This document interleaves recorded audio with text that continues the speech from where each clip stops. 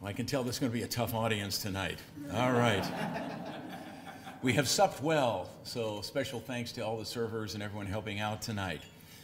But I would like to begin this evening by doing something that you're not supposed to do when you're doing any kind of speaking, but I'd like to offer for your gracious consideration a quotation, it's kind of my wife would say it's a lengthy quotation, all right? But one of considerable importance to our reflection this weekend. It's taken from a work which the eminent Thomist, Etienne Gilson, said was the finest work that he'd ever read on St. Thomas. The title of the book was The Dumb Ox, all right, written by G.K. Chesterton. And in that book, he talks about Martin Luther and St. Thomas.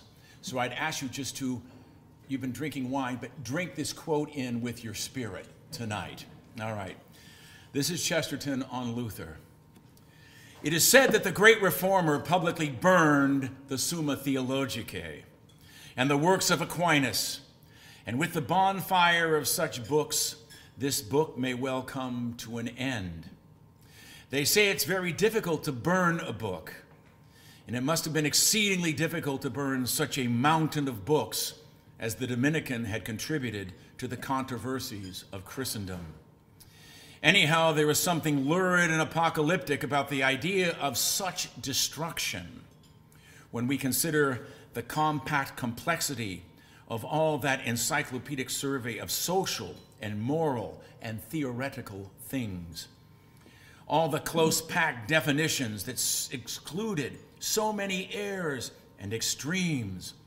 All the broad and balanced judgments upon the clash of loyalties or the choice of evils. All the liberal speculations upon the limits of government or the proper conditions of justice. All the distinctions between the use and abuse of private property. All the rules and exceptions about the great evil of war. All the allowances for human weakness and all the provisions for human health. All this mass of medieval humanism shriveled and curled up in smoke before the eyes of its enemy. And that great passionate peasant rejoiced darkly, because the day of the intellect was over. Sentence by sentence it burned, and syllogism by syllogism, and the golden maxims turned to golden flames in that last dying glory of all that had been once the great wisdom of the Greeks, the great central synthesis of history that was to have linked the ancient with the modern world, went up in smoke, and for half the world was forgotten like vapor, end quote. I love Chesterton. So, welcome to the modern world. That's what we're in. Now, that world might have forgotten St. Thomas in its rush to be modern, just as the age of reason, the so-called age of enlightenment, rushed to make reason a god and turned reason into unreason. We see all around us the fruits of the abandonment of the intellect. The writer Plutarch once said that the two worst sins against faith were atheism and superstition. Atheism and superstition. St. Thomas believed that of the two, superstition was the worst, because at least with atheism, you're still talking and thinking about God. But with superstition, one was trying to manipulate God. Now, in many ways, our contemporary or modern age is dominated by these two errors, all right? And this is the fruit of the collapse of reason in our time. Many live today a concrete form of existential, or what we call practical atheism. They live as if God really did not exist. They don't even raise the question whether he exists. Now, many in this room tonight probably think that in the last 2 years we've lost our minds, right? Just the last, you know what I'm referring to, subtly. Are you recording this? Oh, no. All right. Okay. The last 2 years we sort of lost our minds and everything's fallen apart in the last 2 years. But it's not true. I'm an old dude now, all right? And I remember the 60s, all right? And I remember certain things that happened in the 60s. If I could share some of those memories with you. Back in 1966, Time magazine startled the world by putting on the cover of its magazine a lead story entitled, "Is God Dead?" Does anyone remember that? A few of you in the room probably. Is God, okay, welcome to the Geezer Club. All right, is God dead? All right. Now, few people would realize that exactly 30 years later, in 1966, okay, that's the 60s, the age of gling. You know what gling is? It's the sound of a guitar chord. Gling. People would say things that were really stupid, but they tried to pretend they were found, which is gling. We call it gling in our family. So I'm sharing a little family insight there. But exactly 30 years later, Time magazine placed a split-face image of Jesus Christ on the cover. So perhaps, just perhaps, God will outlast Time magazine. Maybe, all right? No, I certainly don't want this evening to encourage anyone to start reading magazines. As a matter of fact, C.S. Lewis said, one should never read any magazine. It's not good for your English. So try to stay away from that. And I can assure you it's worse for your theology, if you're trying to do theology, looking at magazines, all right? But inside you had a report of this Time magazine, what was called the Jesus Seminar, which still continues a little bit today. They met at the Flamingo Hotel in California. Welcome to the hotel. Okay, never mind. Okay. Where this group of self-named scholars voted using colored beads. They would take out different colored beads to determine what words in the gospel can actually be attributed to the historical Jesus. Can you imagine all these guys in a hotel in California taking out colored beads, voting on what words really were said by Jesus and what were not? Now, this group, which felt it knew better than the men who wrote the gospel, who shed their blood dying for the truth contained in that gospel and what they wrote, they thought they knew better what was true in them. Now, this group in the Jesus Seminar in 1966 was led by a chairman who was an ex-priest who left the priesthood to get married. And he said, I did this because he discovered, quote, inconsistencies in the Gospels. Now, how's that for hard modern logic? I see inconsistencies in the Gospels, therefore I'm going to give up my vocation. All right, whatever. Now, like all modernists, there is a certain self-idolatry which makes religion a religion of modernity. And although it purports to be scientific, is really unscientific and really misuses the intellect in many, many ways. Just as the Teutonic Rudolf Bultmann sought to demythologize the gospel and came up with a Christ who actually looked very much like Rudolf Bultmann. All right?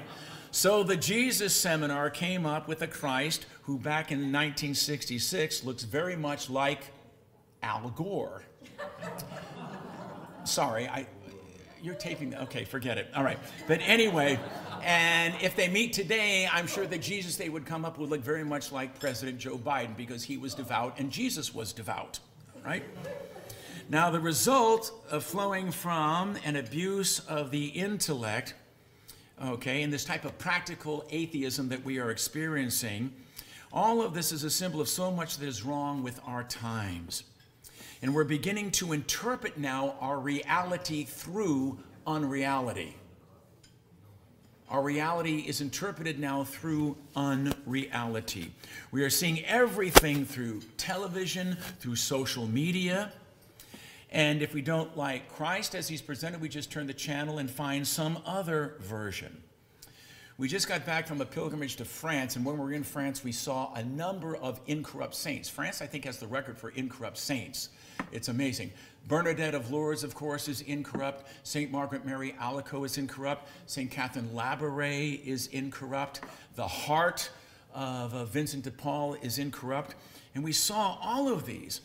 But the modern world would see no difference between, the incorrupt body of St. Bernadette or St. Margaret Mary and looking at Sleeping Beauty on the Disney Channel. It's the same thing, we're starting to see reality through unreality. And we interpret our reality through unreality. Now, of course, when God is denied, whenever God is denied or ignored, our sense of reality is dramatically distorted.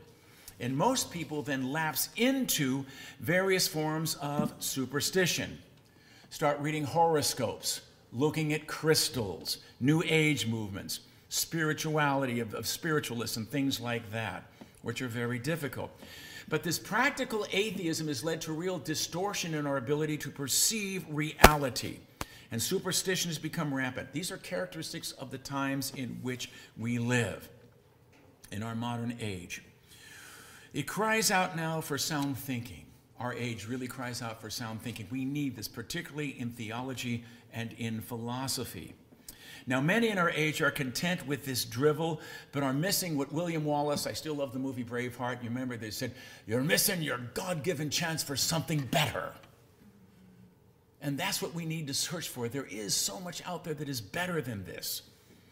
But the modern age, our progressive age, is like little children. We're content to stay and play in the little sand castles we built by the puddle down at the ocean, instead of being on board of a great sea-going vessel like the Summa, and sail out on the open seas as God and his church would want us to do. And as St. John Paul really encouraged us to do in his great Thomistic encyclical, Fides et Ratio. And yet in many ways it would seem that St. Thomas is not really relevant to our modern era, particularly as we end the 20th century, we're moving into the 21st century. And it would seem that many would reject studying Thomas for a number of reasons. First of all, let's have an objection. Many today reject the gospel as a source of truth.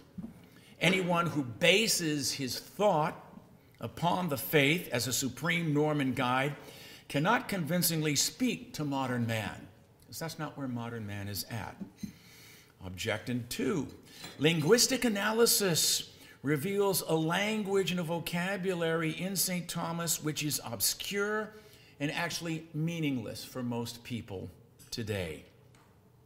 3, the language of scholastic theology is unacceptable and incomprehensible as it depends upon ancient philosophy, which possesses a worldview and understanding of human nature that is very much removed from our contemporary world. Objection 4, it would seem that our modern era has seen radical changes in natural science, in technology, in social relations, culture, political making, all this pointing to the 13th century world as something that really is dated and irrelevant. And then 5, the rational method itself has changed. The way we philosophize and the questions we're applying our mind to. We don't turn to things of faith in this way anymore. And therefore, any philosophical system of a distant age is not adapted to the reality as it's perceived at the present stage of human development. All these objections you'll hear different people say. Yet one of the greatest minds of our time, one of the greatest spiritual leaders of our time, St. John Paul II, in his beautiful book, Crossing the Threshold of Hope, wrote, and I quote, St. Thomas celebrates all the richness and complexity of each created being, and especially of the human person. It is not good, he says, that his thought has been set aside in the post-conciliar period. He continues, in fact, to be the master of philosophical and theological universalism. So said John Paul. Now let's look a little bit at Thomas and the situation we're in right now. A wise man, who is a wise man? A wise man is one who searches for ultimate answers, is interested in ultimate answers, answers that will make him capable of living a fully human life. We'll understand what it means to be a human being. Our current times are characterized by increasing intellectual confusion in so many areas. We have an abundance today of facts and data. It's all on the internet. You can click it in a moment, but not wisdom. And I think it is absolutely true, as Thomas observes, God is necessary God is necessary if we're going to acquire wisdom.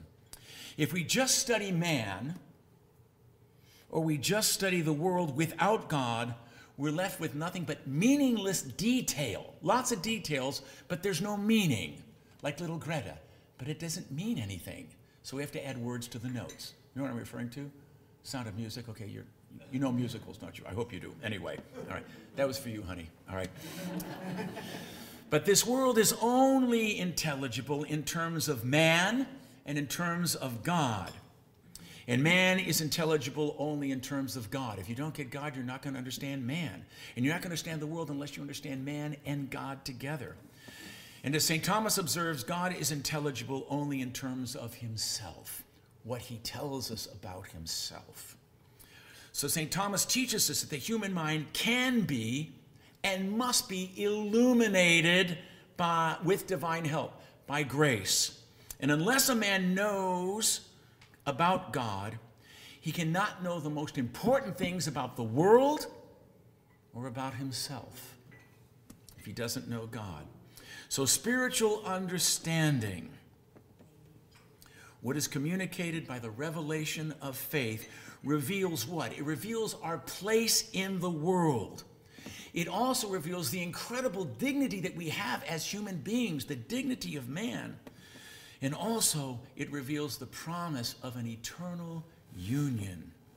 And that eternal union dwarfs every other consideration that we might want to reflect upon.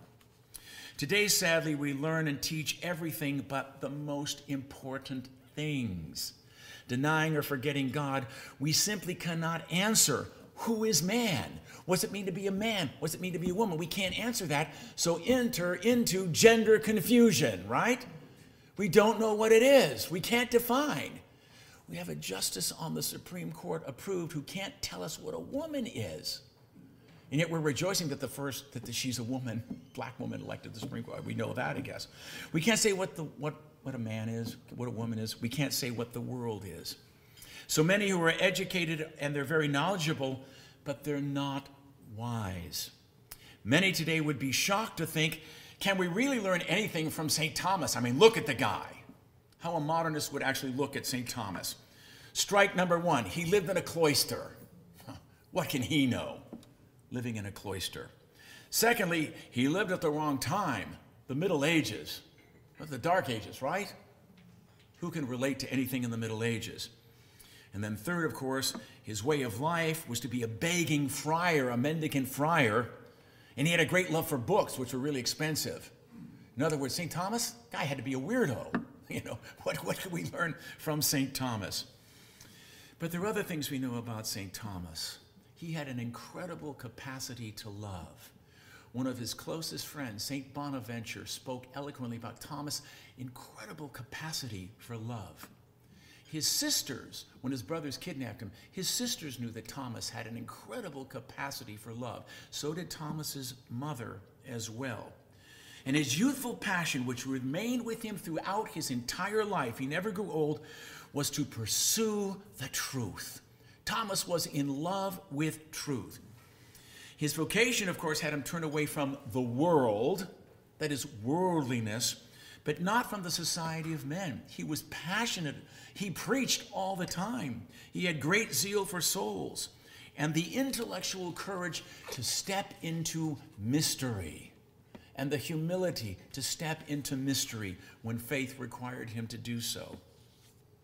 He knew, of course, that human nature does not change and that every age still has to deal with perennial questions that don't go away. Whether one is living in ancient Greece, whether you're living in China, whether you're living in the Middle Ages, or living in modern times. But Thomas's youthful spirit, and you see this in his reading if you read attentively, his joyful confidence stayed with him throughout his life. His mind moved, as one author said, along the corridors of eternity and the existing universe. Isn't that beautiful? His mind moved along the corridors of eternity and the existing universe. He was very much taken with reality. That's why when you look at his Summa, it's divided into three basic parts. I'm supposed to give you an orientation and an opening, so I'm going to do some of this tonight, so hopefully it'll help with tomorrow, all right? Part one of his Summa examines God as he is in himself, the angelic, the human, and the physical world, part 1. In the second part, he deals with man's movement back to the source of his being. And then in part 3, he deals with the means or the road by which we must travel to get back to our home from which we came. Thomas and his Summa, like children, ask numerous questions, many, many questions. The contentedly ignorant and the insufferably omniscient never ask questions. That's not Thomas. He's always asking questions. Thomas's love of truth leads him to defend God's perfection and also man's perfectibility, that we're called to perfection. St. John Paul II, I'm going to refer to a couple more times in this talk tonight because he is the great philosopher Pope. He gave a very memorable address at the Angelicum back in 1979. I remember I was there along with Kathy and my daughter when he gave this great talk on the importance of St. Thomas. And he said several things, 4 things that really characterized his Thomas philosophy, that drew John Paul as young Karol Wojtyła, as a student, as a seminarian, and as a philosopher to Thomas. Point number 1, his complete submission of heart to divine revelation. Thomas loved divine revelation. Secondly, Thomas's great respect for the visible world, for concrete reality. Third, his lifelong acceptance of the teaching office of the church, what the magisterium has said and taught us about the world and about Christ. And fourth, his openness and his universalism, which is found in his philosophy of being, which emphasizes realism and objectivity. For Thomas, as he said in his commentary on John's Gospel, the knowledge of what is true is given by the fervor of love. Isn't that beautiful? The knowledge of what is true is given by the fervor of love. In other words, he loved God, and that's what that fervor gave him the desire to pursue and to acquire what is true. Pius XI and John Paul said St. Thomas was called a master because why? He was a master who was deeply human because he was deeply Christian. And precisely because he was deeply Christian, was also deeply human, the friend of man. All right. We see all around us today in our modern society, that's why the title of the topic, St. Thomas and a Culture in Crisis, the fruits of the abandonment of the intellect. Now, the world might have forgotten St. Thomas for 4 centuries, but the church never did. St. John Paul II loved St. Thomas. And St. John Paul II, I think one of the titles that will stick with him, he was called, even during his lifetime, the Pope of Truth, because he was really into, veritatis splendor, the love of truth, fides et ratio. But he manifested throughout that 27-year pontificate a sublime confidence in the power of truth to attract and to hold men. And this is something he picked up from his time studying under Gregory Lagrange at the Angelicum and his deep love for St. Thomas. From Redemptor Hominis, with that bold proclamation that Christ reveals man fully to himself, to his great encyclical, which I want to refer to tonight, Fides et Ratio, deeply inspired by the same confidence that Thomas had, confidence in the power of truth, both natural truth and supernatural truth. All right? He spoke confidently of man's ability to know the truth, and that man, when he knew the truth, had to submit to its sovereignty, and the great example of St. Thomas. Pope Benedict XVI also did this in his encyclical Lumen Fidei. Now, I know that was a Francis encyclical, but everyone knows Benedict wrote Lumen Fidei, and Francis put it out on his name. It was his last encyclical, and he spoke very clearly about that. But John Paul II, in an address he gave to the Dominicans at Toulouse, and we were just in Toulouse, very moving moment. We went to France, because in the beautiful church down in Toulouse, where Dominic built his first priory down there, the relics of St. Thomas are there. So we actually said Mass right over the mortal remains of St. Thomas. But I'm happy to let you know, thanks to Father Pollard, we have a first-class relic of St. Thomas in our altar in the chapel there. So you can see that tomorrow when we go in there. We're delighted to have that connection with Thomas. But this is what John Paul said to the Dominicans.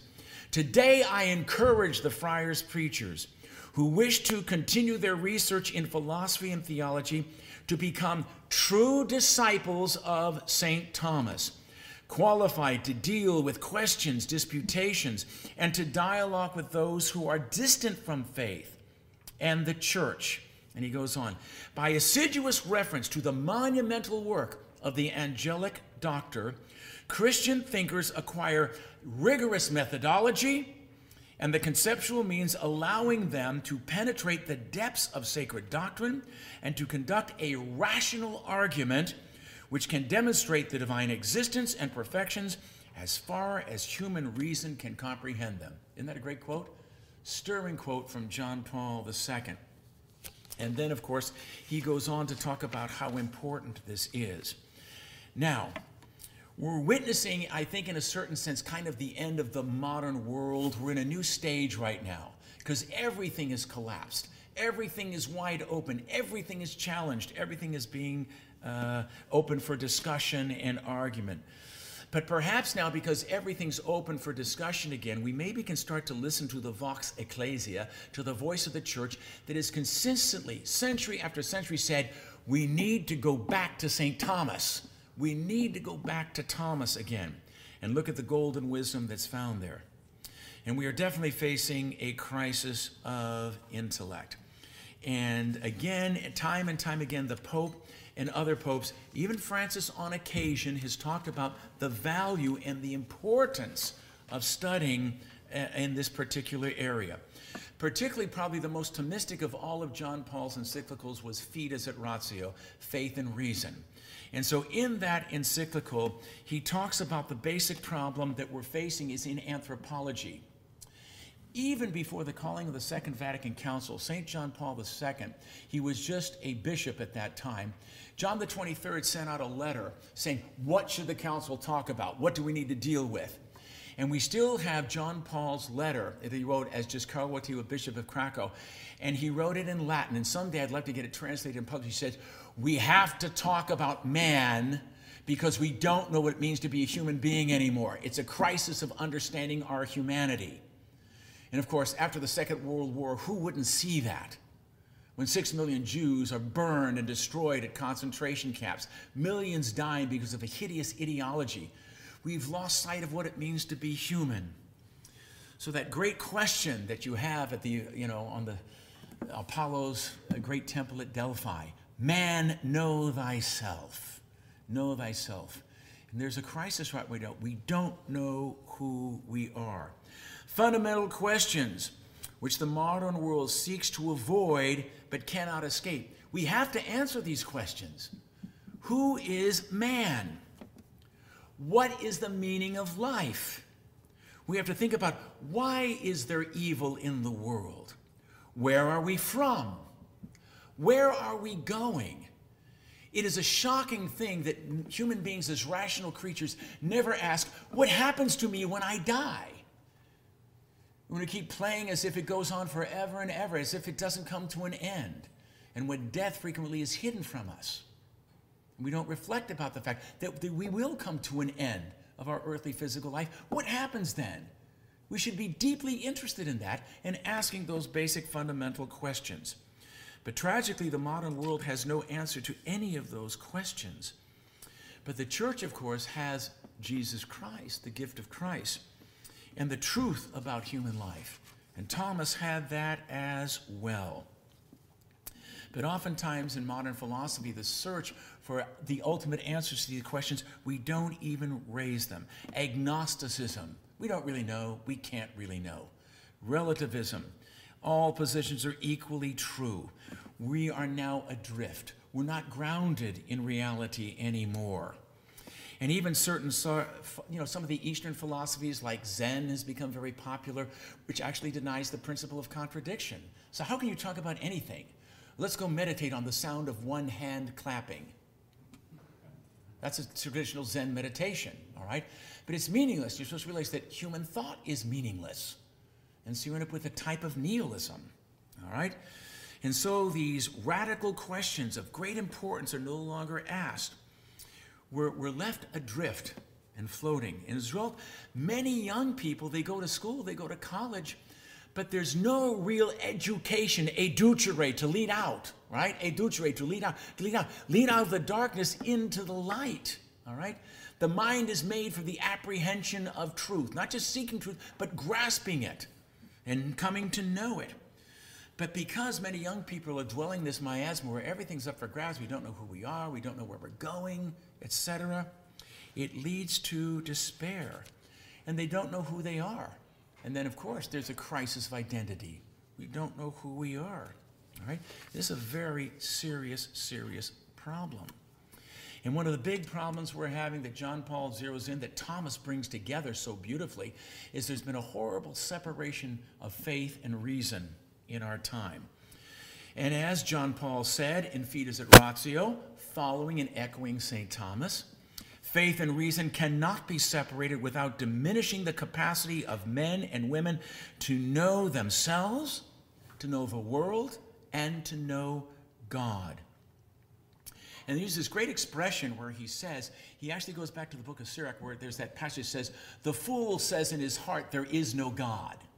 The fool says that. Now, the fool represents theoretical or practical atheism, all right, which characterizes modernity. Modernity is full of foolishness. In other words, the fool thinks he knows. The fool says in his heart, there is no God. He thinks he knows. And that's the worst kind of blindness, right? When you think you know, but you really don't. And that's what's happening in so much of our world today. We think we know, but we really don't know. And because we don't really know, we're incapable of fixing our gaze upon things that truly matter, like God, human identity, the possibility of revelation, etc., etc. But if the property of the philosopher is, what is this? The old expression, sapiensis est ordinare. The wisdom is to give order and to bring order, all right? If we really don't understand, if we're not really wise, we don't understand the purpose of human existence, you can't order your mind then. Your mind cannot be ordered. And you can't come to a proper understanding of who you are as a human being, nor can you understand the world around you. All right? The mere fact that the fool says that God does not exist reveals how truly deficient his knowledge is. Anyone who says, God doesn't really matter, we don't need to talk about him. How can we trust a college? How can we trust a curriculum that makes no reference to God and the reality of his existence? We're going to rule out the main part of reality. It's a serious, serious problem we're facing. But despite this blindness, the ultimate questions persist. And we can't escape from the reality of death. We can't escape from the reality of suffering. And we can't escape ultimately from the reality that we're living in a created and a fallen world. And we need to look at all of that. Now, there has to be a legitimate distinction, the fathers make this, between faith and reason. All right? But now we're getting a horrible situation where they become radically separated. And so we're getting a type of separation where reason is supposed to be absolutely independent of faith. Has nothing to do with faith, nothing to say about faith. And so now many in philosophy are explicitly anti-Christian, anti-faith.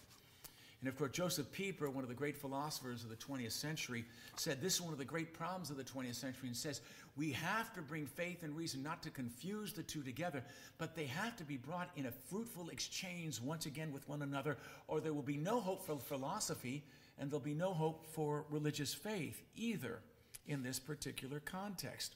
All right? And because of this, philosophy has been degraded. It's just one of many fields that you can study. It doesn't have a sapiential role that it should play in any curriculum in any university. It's no longer concerned, philosophy, with universal wisdom and learning, all right? The contemplation of truth, or the search for the ultimate goal and meaning of life, which gives philosophy its great nobility and purpose. As Alexander Pope wrote, he decried in his Dunciad, a beautiful poem, philosophy which leaned on heaven's door, shrinks to the second cause,